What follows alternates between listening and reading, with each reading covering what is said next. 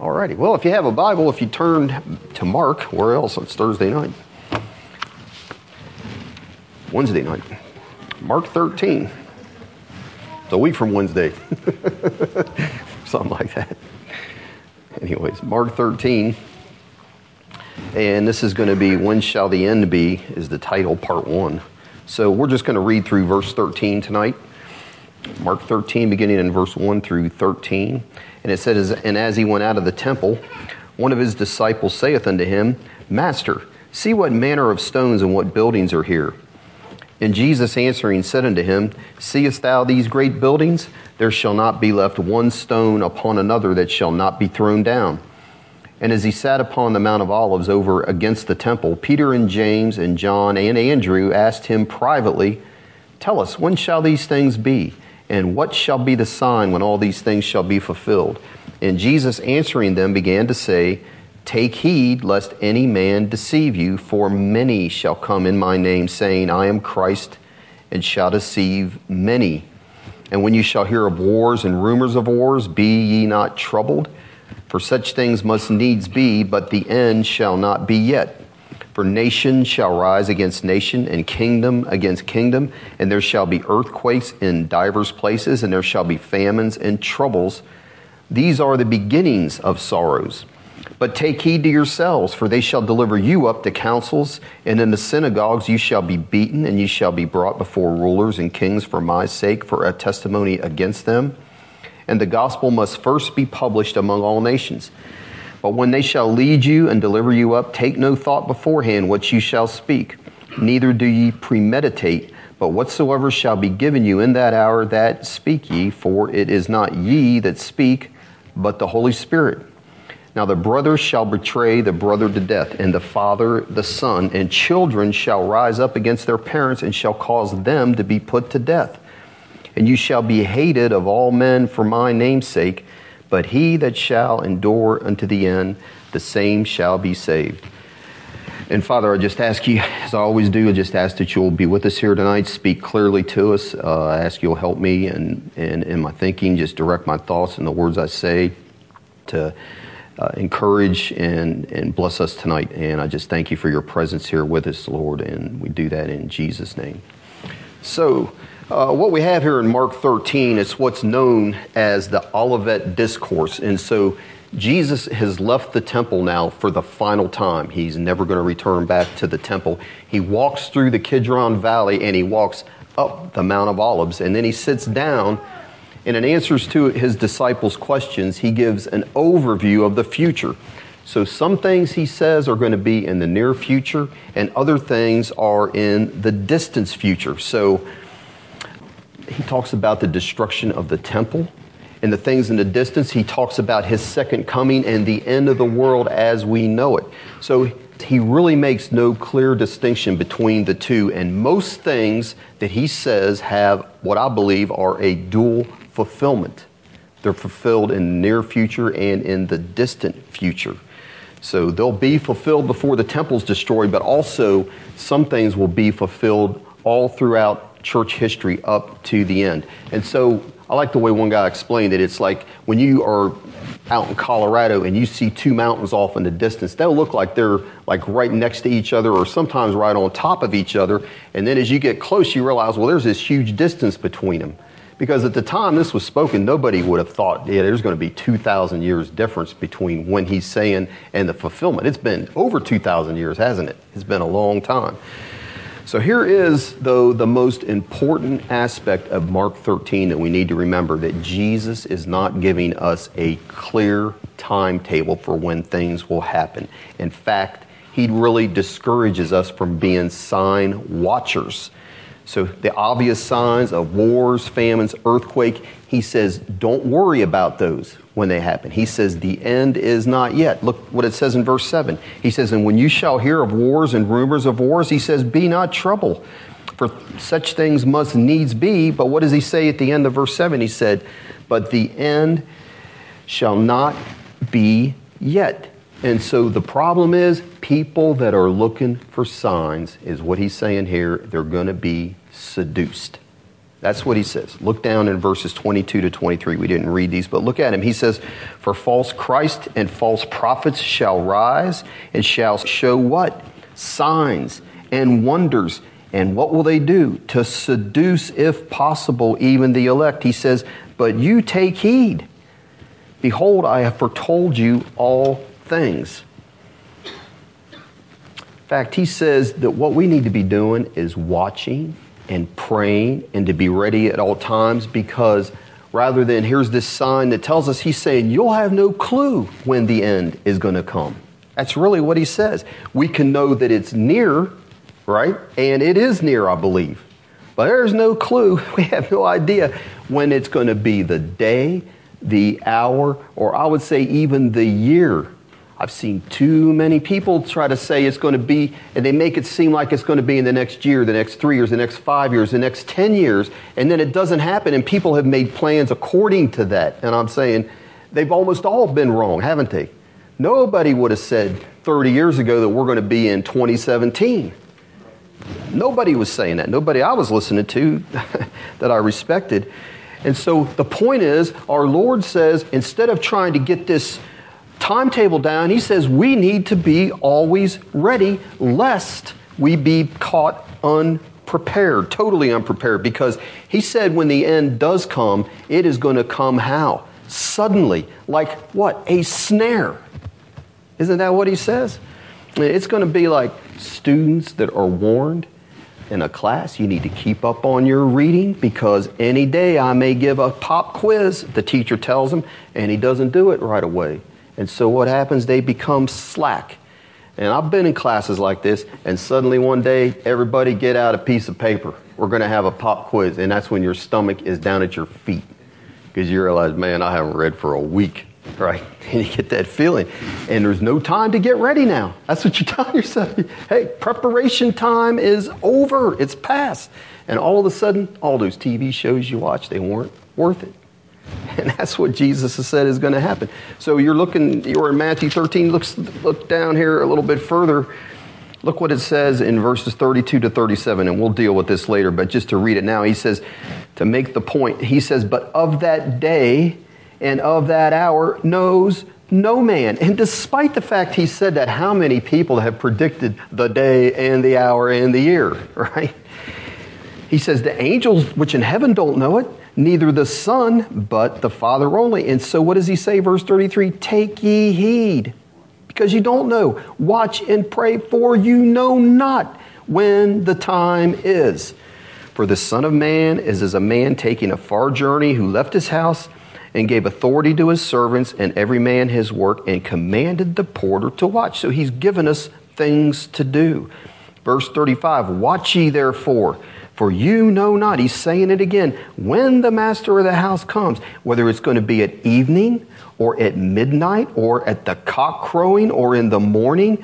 If you're not ready, verse 36, it's going to be like that pop quiz, lest coming suddenly he find you sleeping. In verse 37, he says, and what I say unto you, I say unto all, and that is what? It's watch.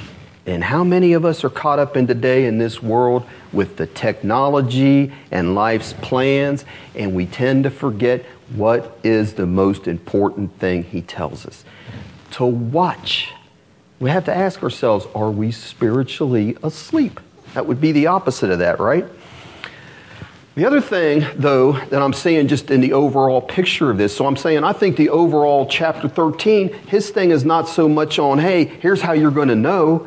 And that people are all caught up into that. Hey, you have an end time event seminar and it's going to be packed. That's just the way things are.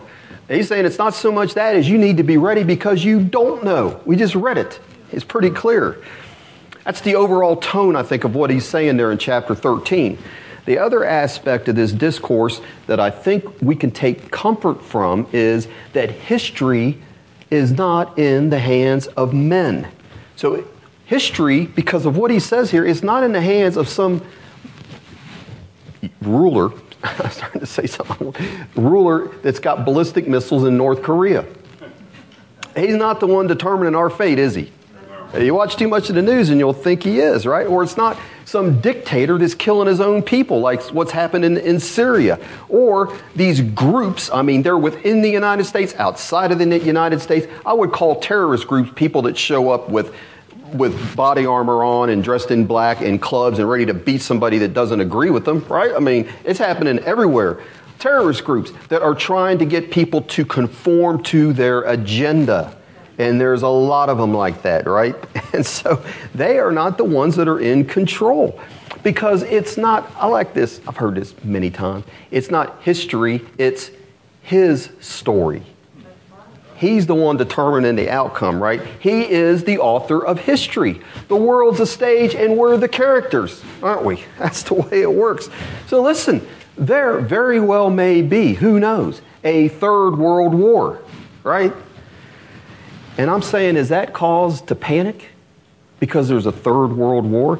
Jesus, we just read it. I mean, this would be the second time. I think I got maybe 2, 3, maybe 4 times we'll look at verse 7. So there's a third world war happens. Everyone's all just scared to death about that. Well, what does he say in verse 7? If you go back, read it again. You'll hear of wars and rumors of wars, but be ye not troubled, for such things must needs be. But he says there, the end is not yet. So troubled, he's saying, don't be disturbed is what the word means. Don't be frightened. Don't be alarmed at wars.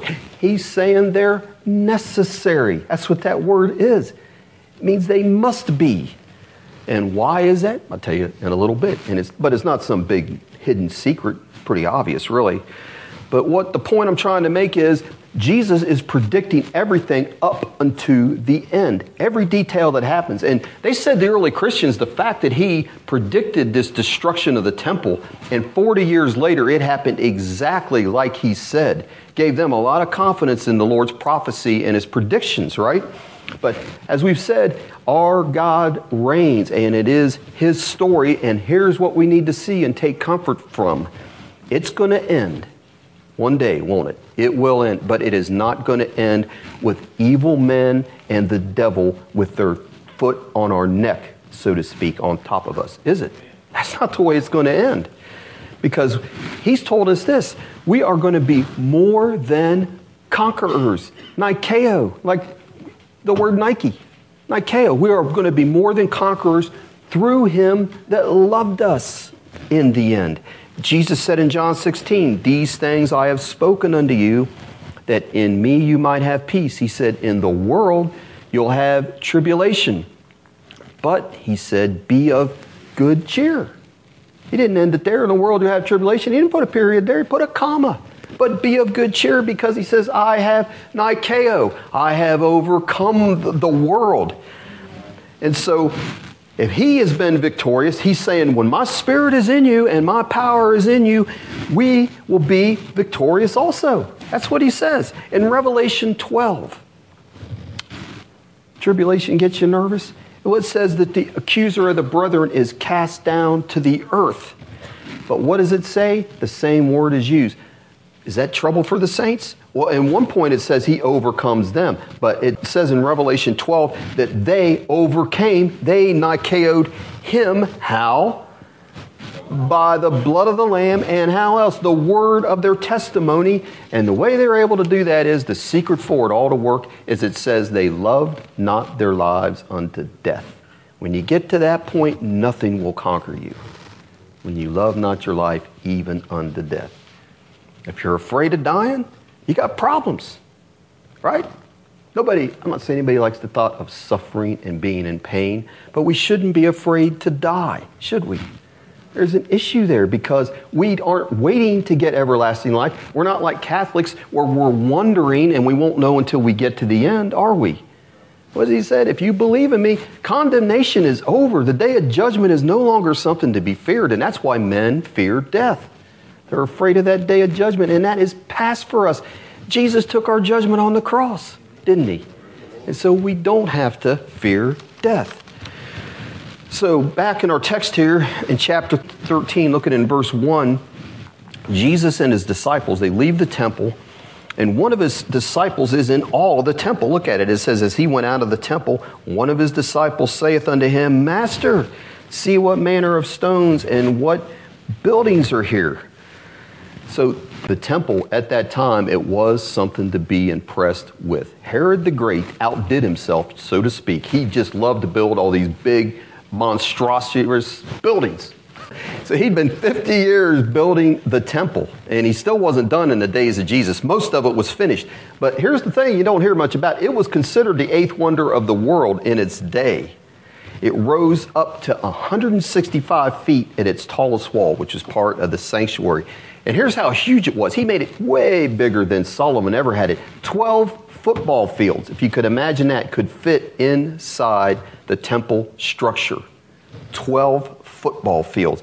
The blocks of stone that Josephus, the Jewish historian, wrote about were so big that at first people didn't believe it. But they were 45 to 60 feet in length, 11 feet high, and 14 feet deep. Unbelievably big. And to this day, they don't know. They hewed those things out perfectly square. They don't know how they hewed them out the way they did and how they stacked them on top of each other. They used no mortar, and you couldn't stick a knife blade in between them. They were that tight. It's just an unbelievable structure. And those things weighed 1 million pounds, over 1 million pounds each. So the sanctuary was the centerpiece of it all. Like I said, one of the walls on it rose 165 feet, and it was covered with gold and with silver and with crimson and with purple. And when the sun would hit that thing, they said it was unbelievable to look on. And here's how Josephus described the temple. Listen, this is his words. He says, "Now the exterior of the building wanted nothing that could astound either mind or eye. For being covered on all sides with massive plates of gold, the sun was no sooner up than it radiated so fiery a flash that persons straining to look at it were compelled to avert their eyes as from solar rays. To approaching strangers, it appeared from a distance like a snow-clad mountain, for all that was not overlaid with gold was of purest white." I mean, it was unbelievable to look on, is what they said. One historian said, "It's easy to overlook that the temple complex in Jerusalem was probably the most awesome building in the ancient world." So the grandfather of Caligula, Emperor Caligula, came and looked at it, and when he came back to Rome, that was all he could talk about, was the magnificence of the sanctuary and the temple. So here's the point of all of that. We're seeing here, they are just in awe of that place. "Master, you're not paying much attention to this as well. Look at this place. Is this not unbelievable?" That's what they're saying. Get a side of this. So every Jew, including the disciples, were in awe of the temple. And not only that, but it gave them a sense of security, because this is the place where God dwelt. And he's with them. And why would he ever destroy something like that? And they all would have known Psalm 132:14, that God, the Lord said, "This is my resting place forever." So it gave them a sense of security. And everybody, the disciples, Herod, Josephus, they're all impressed with the temple. It was outwardly impressive. But Jesus wasn't impressed with all the grandeur and the gold at all, was he? His only concern was what? His only concern about that temple was what happened on the inside. He didn't care about what it looked like on the outside. So what had he done? He'd driven out the money changers and those that sold animals. And he said, this temple may outwardly look impressive, right? But on the inside, he says, you have made it a den of thieves. So remember, when he cursed the fig tree, he said, it looks promising. You got leaves on there. It looks like something should be there, but I get up there and there's no fruit. There's nothing there. He's saying, this is the way the temple is. And symbolically, when he was cursing the fig tree, that's what he was doing, except he's going to do it now here for real. He's saying this temple outwardly is magnificent. It should be a place that's standing for the holiness of God, His glory, His splendor. My people should come in here and worship me in spirit and in truth. There should be that fruit. And he's saying, yet there's not. There is no such fruit. And when he cursed the fig tree, it withered from the roots down to the ground, didn't it? Totally level to the ground. And that's what Jesus said is going to happen to this temple. They're all impressed with it. 50 years in the making, nothing like it. The whole world's impressed. But he says the temple's going to be just like that fig tree. Look in verse 2. And Jesus answering said unto him, this disciple that's impressed with the temple, he said, seest thou these great buildings? There shall not be left one stone upon another that shall not be thrown down. Stone by stone, it would be thrown down. And that literally happened. And so, as a guy said, the disciples, they dropped their jaws over these building blocks. And Jesus says, no, they're stumbling blocks. And they're going to be cast down and leveled to the ground because this temple is not fulfilling its intended purpose. It's not doing that. And it's going to be destroyed.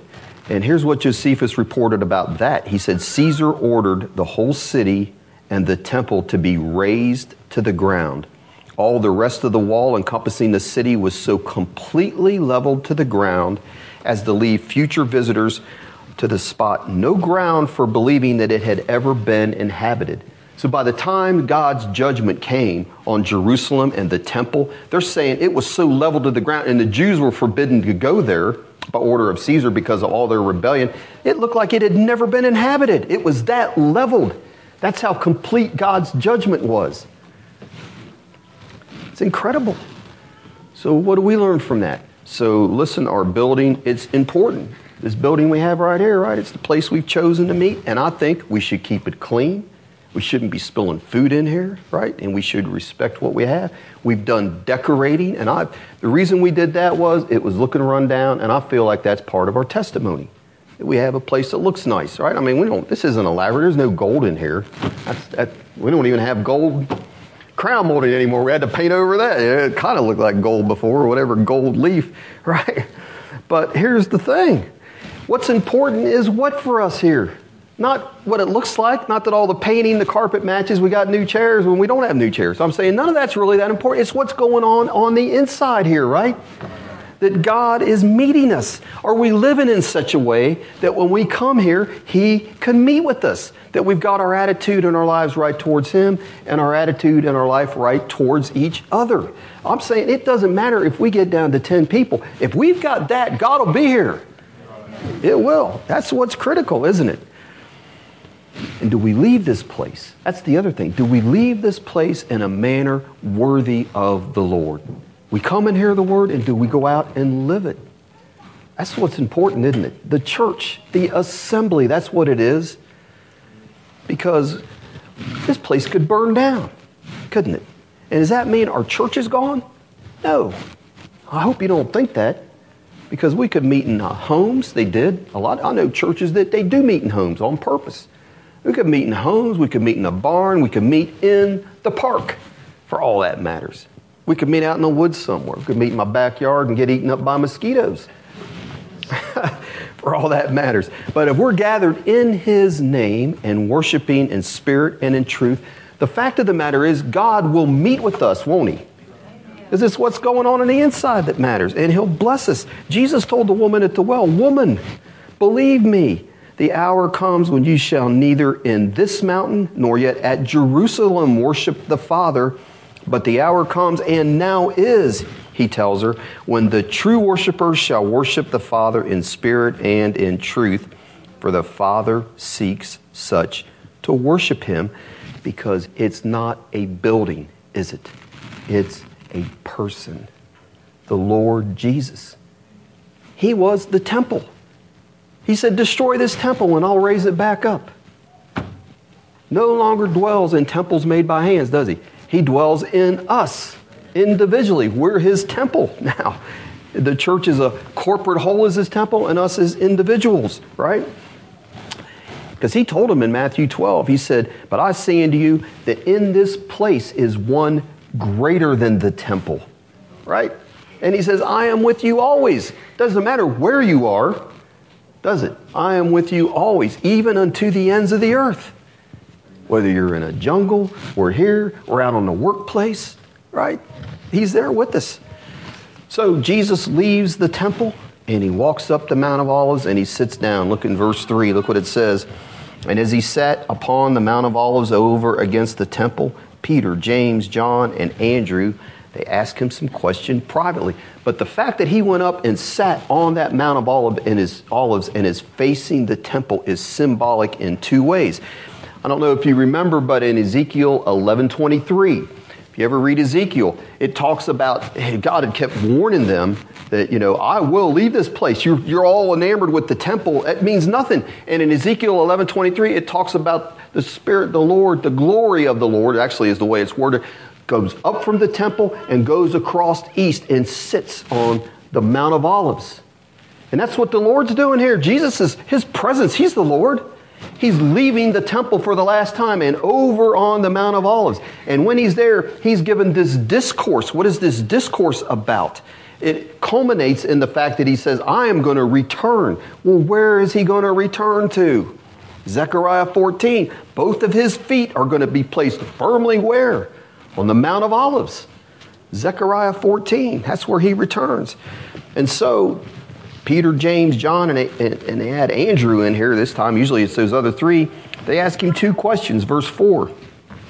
The two questions are, tell us, when shall these things be, and what shall be the sign when all of these things shall be fulfilled? So they want to know, when is this temple going to be destroyed? You just told us it's going to happen. When is that going to be?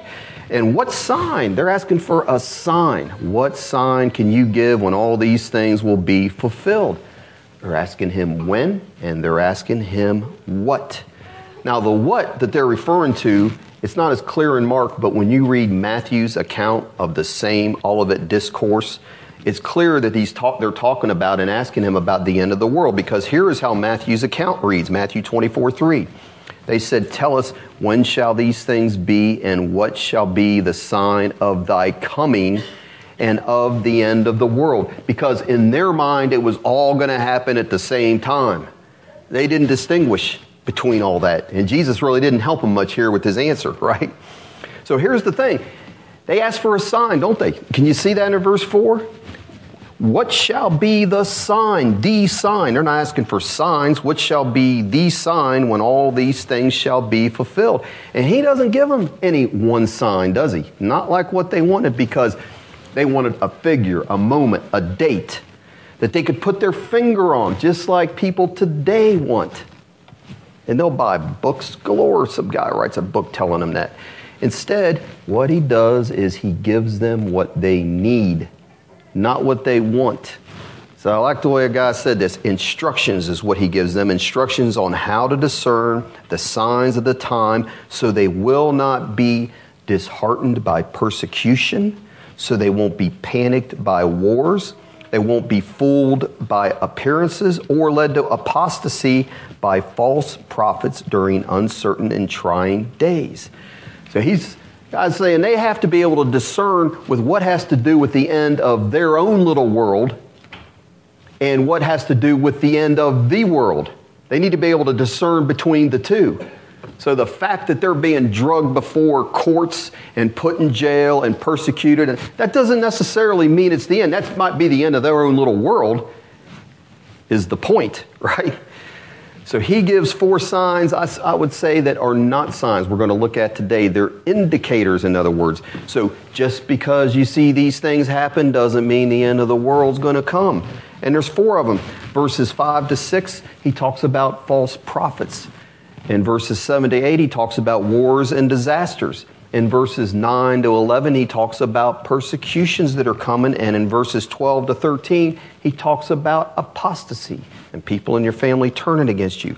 But he says these are not the end of the world. They're wanting, what sign can tell us that the end of the world's coming? He's saying, well, I'm going to tell you negatively, these things are going to happen, but they are not the end of the world, is what he tells them. They may seem like it, like I said, when you're the one that's in the midst of those troubles. But once again, look in verse 7, he says, and you shall hear of wars and rumors of wars. Don't be troubled, for such things must needs be. But he says, the end is not yet. Now, I mean, if I'd have been living through Second World War in Europe, I might have thought this is it, and Hitler is the Antichrist. And wouldn't that have been a temptation to think that? It sure seemed like it. And he was a type of all that, I believe. And he's saying it's not the end. He said they're only birth pains or sorrows. That's what's at the end of verse 8. Nation will rise against nation, kingdom against kingdom, be earthquakes in divers places, famines, troubles. What does he say at the end? They are the beginning of sorrows, or the word is translated elsewhere, birth pains, birth pangs, however you want to say it. And what do we know about birth pangs or pains? I got to pick one out and stick with it, right? Pains. So some know about that by experience, and others of us know by observation, right? So what's the thing? They start out pretty sporadic and far apart, don't they? And then they start coming closer together with more intensity. And when labor is in full force, they're on top of each other. No relief. And I'm saying right now, I think it's a fact. I'm not wondering about this, that the birth pains are increasing and intensifying. They are. Jesus says, though, here, what does he say to us here in Mark? He's telling us that the birth pains have begun. Now, if you're pregnant and the birth pains have begun, there's a process that has started that is going to increase in frequency and intensity until the birth occurs, right? Isn't that the way it works? And there's not going to be any reversing the process. Too late for that, isn't it? So you can't say, man, I don't want to be involved in birth pains, persecution, wars, apostasy, false teachers. I don't like trouble and pain. Oh, well, it's too late. You don't have a choice. That's all of us in this world. That's all of us sitting in this room. Don't have a choice. The process has begun, and it's rolling right along. And it's going to come to birth.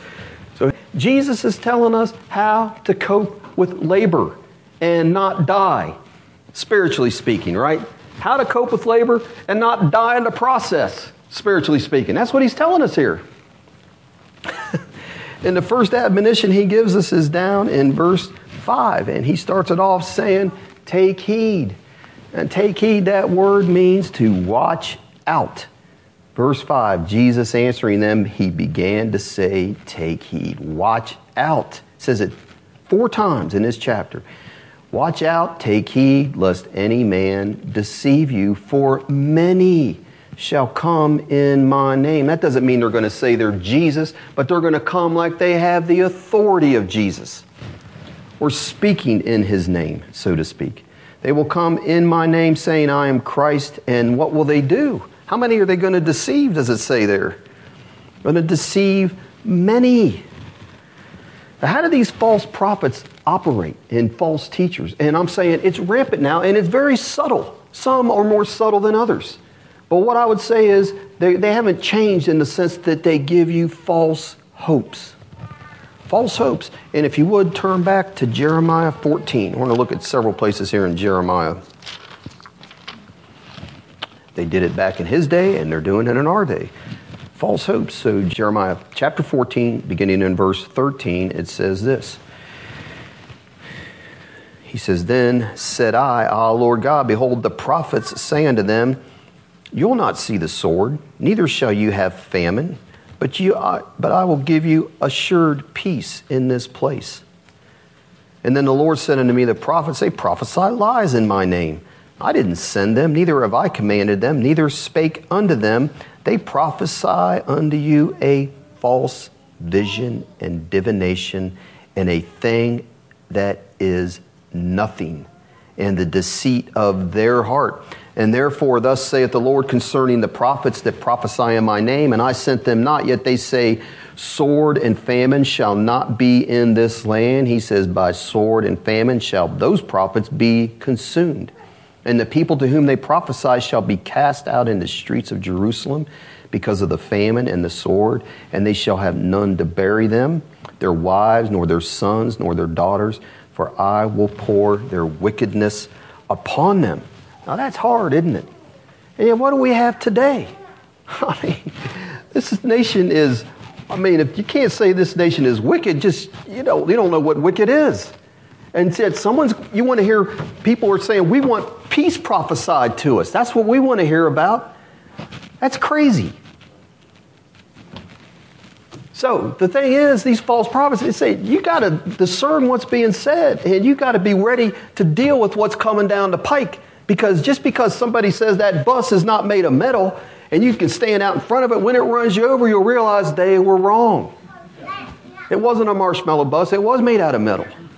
Right? That's the way that works. And so turn over to 23, chapter 23, Jeremiah 23. In other words, it doesn't do you any good to deny what's true. Jeremiah 23, beginning in verse 21. He says, I have not sent these prophets, yet they ran. I've not spoken to them, yet they prophesied. But if they had stood in my counsel and had caused my people to hear my words, then they should have turned them from their evil way and from the evils of their doings. Am I a God at hand, saith the Lord, and not a God afar off? Can any hide himself in a secret place that I shall not see him, saith the Lord? Do I not fill heaven and earth, saith the Lord? I have heard what the prophets said, that prophesy lies in my name, saying, I have dreamed, I have dreamed. And yet, that's what people want to hear. They want to hear peace and prosperity, and it's just going to keep rolling on because they have itching ears. And I'll say this, I think if a person had a national stage and they were a true teacher or a true prophet, you know what the one word to this nation, if I had a national radio audience and you don't know who I was listening, what would be the one word that you think should come out of a prophet's mouth if he's true? Like more than once. Repent. USA. Not think about how you can get all of God's blessings. They're not going to, this is Israel, Jerusalem was experiencing all kinds of prosperity right before to the day Nebuchadnezzar came in there. And if that's an indicator that God's with you, you're deceived. Supposing that gain is godliness, from such turn away. That's not any indicator at all, is it? So we're talking about false prophets, and I'm amazed at saints that are drawn into all these. This is the big thing you just see keep happening. All these special revelations that keep coming. All this extra biblical light. So we talked about the death experiences. What about the blood moons? I mean, all this stuff is going to happen because the blood moons came around. I'm saying when you put that in, plug that into Mark 13, it's like, huh? Where do you get that from? I mean, but there's a lot of money to be made telling you, oh, here's a new way to pray. And I'm saying, as they say, follow the money. Because these books become national bestsellers because there's nothing offensive in them. There's nothing helpful in them. And then all of a sudden, there's all this other stuff that comes with them. Workbooks, journals, DVDs, 20 variations on the same thing is what ends up happening. So it's like, I'm not saying that every book that you read has to have 100% of everything you agree in it or it's poison. My problem is, I guess, I'm speaking to our church here, is when people read things and embrace things that contradict what has been clearly taught. Not from me, forget me, from this pulpit for 30 years from Brother Hamilton. Clear truth that we've heard and embraced, and all of a sudden it's being let go because of some popular ministry all of a sudden. And that's where I've got an issue because I went to a seminary that doesn't agree with things I would teach across here. If I wasn't embracing those things, I mean, I just overlook them on certain things. Most of it I agreed with that was there. But I've got books I don't agree with everything. But when they start telling me things that are against what I know are true because I've learned from the Word of God and experience, but mainly because you learn from the Word of God, I either just read right over that, dismiss it. I mean, you can't be so paranoid of error that, oh, I can't hear anything wrong. It's going to infect me. It's not like that. Truth should prevail. But I mean, for instance, I've talked to too many people here that, I mean, of all places, questions. People questioning me about, is the tongues the initial evidence of the baptism of the Holy Spirit? Now, let me say, I realize there are people out there that are Christians that just sincerely don't see it. I'm not questioning their Christianity. I'm not questioning their salvation. I'm talking about people that are in here. All of a sudden, oh, I'm not so sure. And then it's because they're influenced by these people that I've seen their YouTube videos that are non-charismatic, They're non-charismatic, and they're going to tell us, I saw one, I asked God to give me tongues. And I really meant it. And so it didn't happen. I was sincere. So what? I'm not a good person? And they put it like that. I'm like, you don't even know what you're talking about, for one thing. But I mean, that's fine. I know they're out there. They have those opinions aren't anything new. That's not my issue. My issue is when people in here become influenced by that. And you can't talk to them. Because I'm saying, for me, I'm not wondering about is tongues the evidence. I feel it's fairly clear, very clear. I'm not wondering at all. So,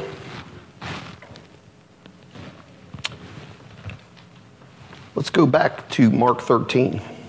Because look what he says here. We're talking about the false prophets. Verses 22 to 23, he says, for false Christ and false prophets shall rise, and they'll show signs and wonders. We read this earlier. To seduce, if it were possible. Seduce, if it were possible, even the elect. And he says, but take ye heed. He says, behold, I have foretold you all these things. He tells us in advance there's going to be signs given by false prophets. And he's saying these signs are going to seduce you. That means to lead you astray. To lead you astray and off the path of truth. That is the design of the signs. So a brother here just told me he went to a church, visited a church. They didn't have, and this is common. This is not that uncommon. Churches that they don't have someone there speaking live. It's a video presentation. And that's what they're having, a video presentation. It was a question and answer session. And the pastor is the one on the video, but they're asking questions about things, and his answer has nothing to do with the Bible. It has all to do with his experience, and his experience totally contradicts the Bible. But does that bother anybody that's part of the church? No, they love it. I'm saying that's what's going on, and that's what's going to happen. And keep getting worse. Because there is a spirit. Because a lot of these guys that are very charismatic. And they have a way of seducing people. It's a spirit that works through them. I mean, how do you think Adolf Hitler gained control of Germany? It wasn't because those people were stupid. It's because they weren't willing to accept truth. So turn, if you would, back to 2 Thessalonians. 2 Thessalonians 2. Look what it says, beginning in verse 8. 2 Thessalonians 2:8, it says, and then shall that wicked be revealed, whom the Lord will consume with the spirit of his mouth, and shall destroy with the brightness of his coming, even him whose coming is after the working of Satan. And how does he come? With all power and signs and lying wonders, and with all deceivableness of unrighteousness in them that perish. And why? Because they receive not the love of the truth, that they might be saved. And because they didn't receive the love of the truth, verse 11, for this cause God shall send them strong delusion, that they should believe a lie, that they all might be damned who believed not the truth, but had pleasure in unrighteousness. Now, I'm saying the only safeguard you have is not reading Left Behind books or blood books, blood moon books. The only safeguard we really have is what? Loving the truth. Walking in the truth. Because when God sends a strong delusion to a person because they don't love the truth, you're not going to undelude yourself from God's delusion. You're not going to overcome that, is the point. So, back to Mark 13, and the second warning Jesus gives is about wars and natural disasters. Here we are at verse 7 again. We shall hear of wars and rumors of wars. He says, don't be troubled, for such things must needs be, but the end shall not be yet. Nation shall rise against nation, kingdom against kingdom. There shall be earthquakes in divers places, and there will be famines and troubles. But he said these are just the beginning of sorrows. So he's saying there the fact there's wars, earthquakes, flooding, famines, it shouldn't cause us alarm like it's the end of the world. In fact, it's a command. It's an imperative. He says not to be troubled. He said those things must needs be. They have to happen. Why? isn't it obvious? We live in a sinful world, and God has to judge sin. And one of the ways he has judged sin is through what? War. Judged his own people that way. Didn't he send Assyria against his own people? Babylon? Through war? That's what he does. But here the Lord is telling us, though, that we don't have to be troubled or fear. And because no war is out of his control, is it? So let me ask you this. What if a country, whatever country, invaded America? Are you going to be like, this wasn't supposed to happen? I thought I would get raptured. Is that what you're going to think? I'm saying there is no promise in the New Testament that we will be part of a country. You can be part of a country that never experiences war, is there? I mean, what makes us so special?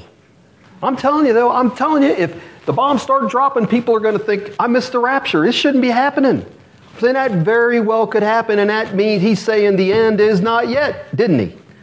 That doesn't mean that. So, if another nation did invade us, I'm saying the word of Jesus hasn't changed, has it?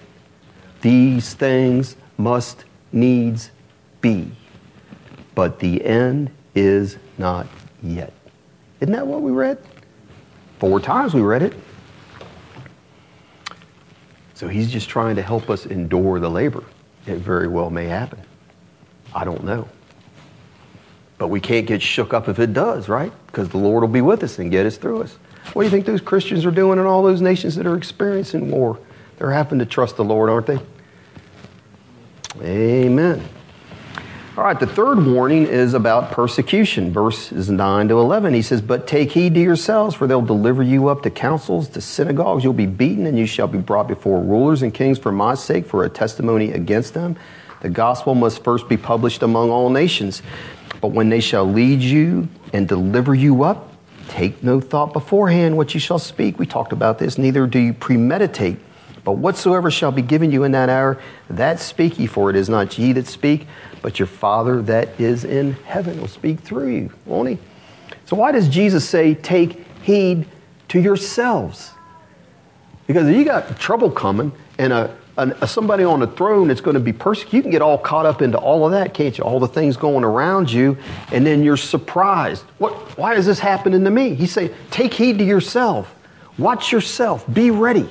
Don't be surprised when persecution comes for you being a Christian. And let me ask you, why are Christians persecuted? Why? If they faithfully preach and live the gospel, you will be persecuted. Isn't that what it says? For all that are godly shall suffer persecution. That's not my opinion. That's what it says in the Bible. That's what Jesus said. And listen to what Jesus said in Luke's version of the Sermon on the Mount. Luke 6, he said this. He said, blessed are you when men shall hate you. That's when you're blessed.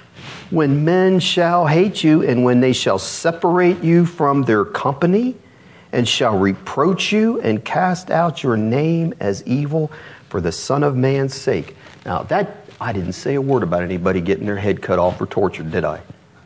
Did he say a word about that? What did he say? They'll separate you from their company. They'll hate you. They'll reproach you and cast out your name as evil for the Son of Man's sake. And he says, rejoice you in that day and leap for joy, for behold, your reward is great in heaven. For in the like manner did their fathers unto the prophets.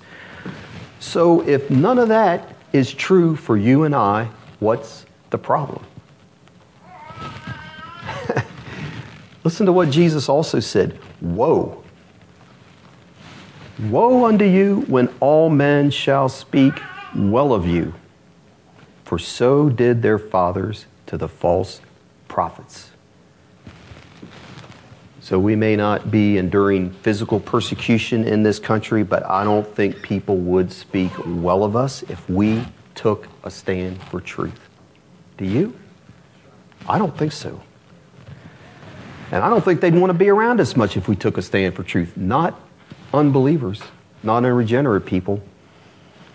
And so Jesus says that if we are persecuted, if we're brought before any court, he said, it's not the time to be ashamed. Isn't that what he's saying there? He's saying, no, that's not a time. It's an opportunity for us to give our testimony. And through that, we can preach the gospel. So read the book of Acts. Peter, John, James, and Paul, all of them, they took the opportunity. Paul did not back off, did he? Brother Paul. I mean, his testimony is something that most people would be embarrassed about today. I got knocked to the ground and I went blind and his voice comes from heaven. I mean, you know, the world's going to ridicule that. And especially a king. And Paul didn't hesitate to tell it, did he? That's his testimony. And that's how the Lord came to him. And he took advantage of that. Those guys were brought before everything he said, kings, governors, councils. They didn't back off. And I talked about this before, but I said, you know, Brother Hamilton came before the Kentucky General Assembly. I don't remember how it happened. They wanted to talk to him about divine healing. And he didn't back off, did he? He said, this is a time for me to give my testimony and to testify about my Lord, that he has been my healer. And he always had this thing about, I haven't had a medical bill for 30 years. He said that in front of that General Assembly. So there it is. You say, well, it couldn't happen. Well, it did happen to our pastor. It very well could happen to us, couldn't it? So here's the thing. Rather than feeling abandoned by God, well, here I am. I've got to go before this council, this court. They're bringing me into court. No, he's saying, God says, I'm not abandoning you. You're going to be around a bunch of enemies and wolves that want to tear you up. He says, I'm going to be right there with you. Because you don't have to worry about it. I will give you what to say.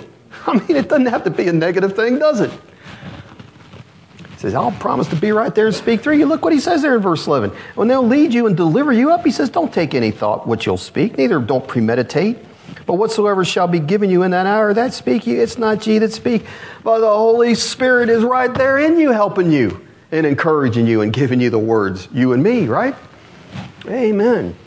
And the last warning he gives there, I think, is probably the hardest. Look in verse 12. Look what it says. It says, now the brother shall betray the brother to death, and the father the son. The children shall rise up against their parents and shall cause them to be put to death. I think that's hard. When your own family's turning against you, I think that would seem like the end of the world for me. It'd be pretty close to it, right? I think that's one of the hardest things to imagine is one of my own children rising up and betraying me because I'm a Christian. That would be very hard to take. Or what if you're a Christian teenager and your parents disowned you because you were a Christian? You know, this Voice of the Martyrs, we've got this DVD called Beyond the Sun, and this young Muslim in this, I believe it's a true story, is converted while he goes to college in America, and he returns home. He's got a New Testament. He puts it under his mattress. Well, his sister's making his bed one morning, and she finds it, and she takes it to the mother and father. The dad confronts him, slaps him, beats him. He's out of the house if he's not going to renounce it. And then he has no place to live. He has no job. His uncle starts hunting him down like a bloodhound to kill him. He's after him. And there he is. Could you imagine that? That would seem like it was the end. But yet Jesus says it's not the end. But that's the kinds of things. We just read it there. We may have to endure those things before it's all over. Are we willing to do that? And look at verse 13. He says, and you shall be hated of all men for my name's sake. But he that shall endure unto the end, the same shall be saved. Now, I don't think we're too far from that, right? And so it's the price that we need to be willing to pay, don't we? It's the price that Noah was willing to pay. So it said as he built that ark, he was a preacher of righteousness in an ungodly society that Jesus says, as it was in the days of Noah, is the way it shall be now. And if you read Genesis 6, full of occult, full of violence. I'm saying it could get worse, and it will, but those are the kinds of times we're living in. And yet Noah, it says, was a preacher of righteousness. And I'm sure he was mocked. I'm sure he was hated. But he endured to the end, didn't he? 120 years, Noah stayed with it. He didn't back off. The world's getting increasingly more antagonistic and evil towards him in those 120 years. Because God's Spirit quit striving with him. And so We have to ask ourselves, do we have the commitment and spiritual fortitude to endure what's coming? Because that's what he says there at the end of verse 13. He hated of all men for my name's sake, but he that shall endure, not part way, not halfway, how far do we have to endure? That person, to the end, shall be saved. So where does that endurance come from? Were you here Sunday and the Sunday before and the Sunday before? That's where it comes from. The trials of our faith that God is putting us through now. The various trials of our faith is what will build that endurance for us to be able to handle and stand against the storms that are coming our way. So we're not enduring physical persecution like people are all around the world, are we? Not that, but various trials, it says. And so we have to endure healing trials, stress trials, love trials. Somebody's treating you wrong, not responding in anger, loving our enemies. On and on, various trials. That is the way God's building endurance in us at this time, right? And so, whatever that trial is that He's got you through, that is your opportunity to be ready to endure to the end, to build the spiritual strength, character, and wisdom that we'll need. And if we short-circuit God's plan and we avoid trials at all cost, then we won't be ready. So the key to survival is to let endurance have her perfect work, like James says, isn't it? But we have to build our ark if we want to endure the storms that are coming, and we do that by staying true to God's word through the trials. By faith, Noah, being warned of God of things not seen as yet, he moved with fear and he prepared an ark to the saving of his house. Amen? He endured it to the end. So the birth pangs, they're getting stronger and closer. The world is not getting more friendly towards Christians. They're getting more religious and speaking of love, but they're quickly departing from biblical love and truth. I'm saying you look at, read Revelation 6, all of those things, the wars, the famines, the persecution, it's reached a climax and we're headed towards that. So to think it's somehow going to get better is crazy. It's not biblical. It's going to only get worse. So I don't know when the end is going to come, but I can clearly see that all four warnings of Jesus, I say, are becoming more prevalent. Especially became a Christian in 1981, way more prevalent than back then. So like I said, the people I considered godly back then, they never said we'd ever see the year 2000, right? Heard a guy preach a message, faith for the 80s. We weren't going to get into 1990. And here we are, right? But here's the thing. It's not gotten better. It's just taken a little longer, hasn't it? But the pressure's increasing. And there is a lot of pressure today. I'm saying a lot of pressure to back off of the truth that we have been taught. I'm telling you. And my thing is, I'm sticking with my little plan, and that is I fellowship with dead men. And by that I mean, I don't listen to what these current guys are saying about divine healing. I go get Andrew Murray, Fred Bosworth, A.B. Simpson, guys that are going to present the truth to me. I'm going to fellowship with them because they're going to encourage me in my faith, not talk me out of it. I don't need that. Right?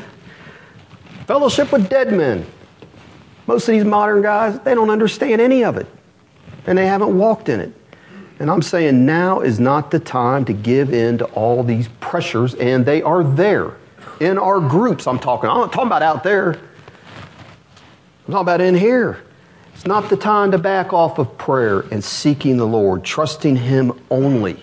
This is not the time.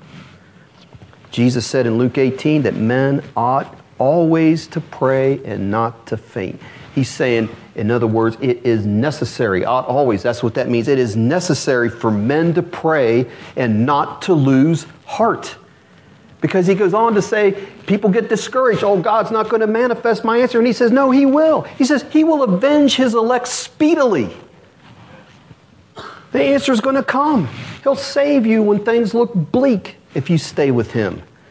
And he ends by saying, and this is where I'm going to end tonight, he says at the end of Luke 18, I believe it's verse 8, he says, I tell you that he will avenge them speedily. Nevertheless, when the Son of Man comes, shall he find faith on earth? And we just have to say for ourselves, don't we, by the grace of God, as for me and my house, we're going to serve the Lord. Amen? Amen. Amen. All righty. Let's pray. Heavenly Father, I just ask you, Lord, that you'll just impress your warnings and your encouragement on our hearts today, Lord, that you will be with us through all these distressing times, that you are the Lord of history, and what's going on, you won't abandon us, your people, Lord, and that when we see all these things happen, we know that the end is not yet, and that you will see us through, Lord. And I just ask you that you'll do that for us. You'll encourage us in these end times to stay true to you and not to give in to pressure. I ask that you'll give us as a people discernment over things that are being said and taught, and that we can learn to walk with you in a holy and simple way of faith, Lord, that we can just trust and obey what you say in your word that is so clear and not be talked out of it. I just ask you that you'll do that for all of us tonight in Jesus' name. Amen. Amen. Now, if you stand to your feet.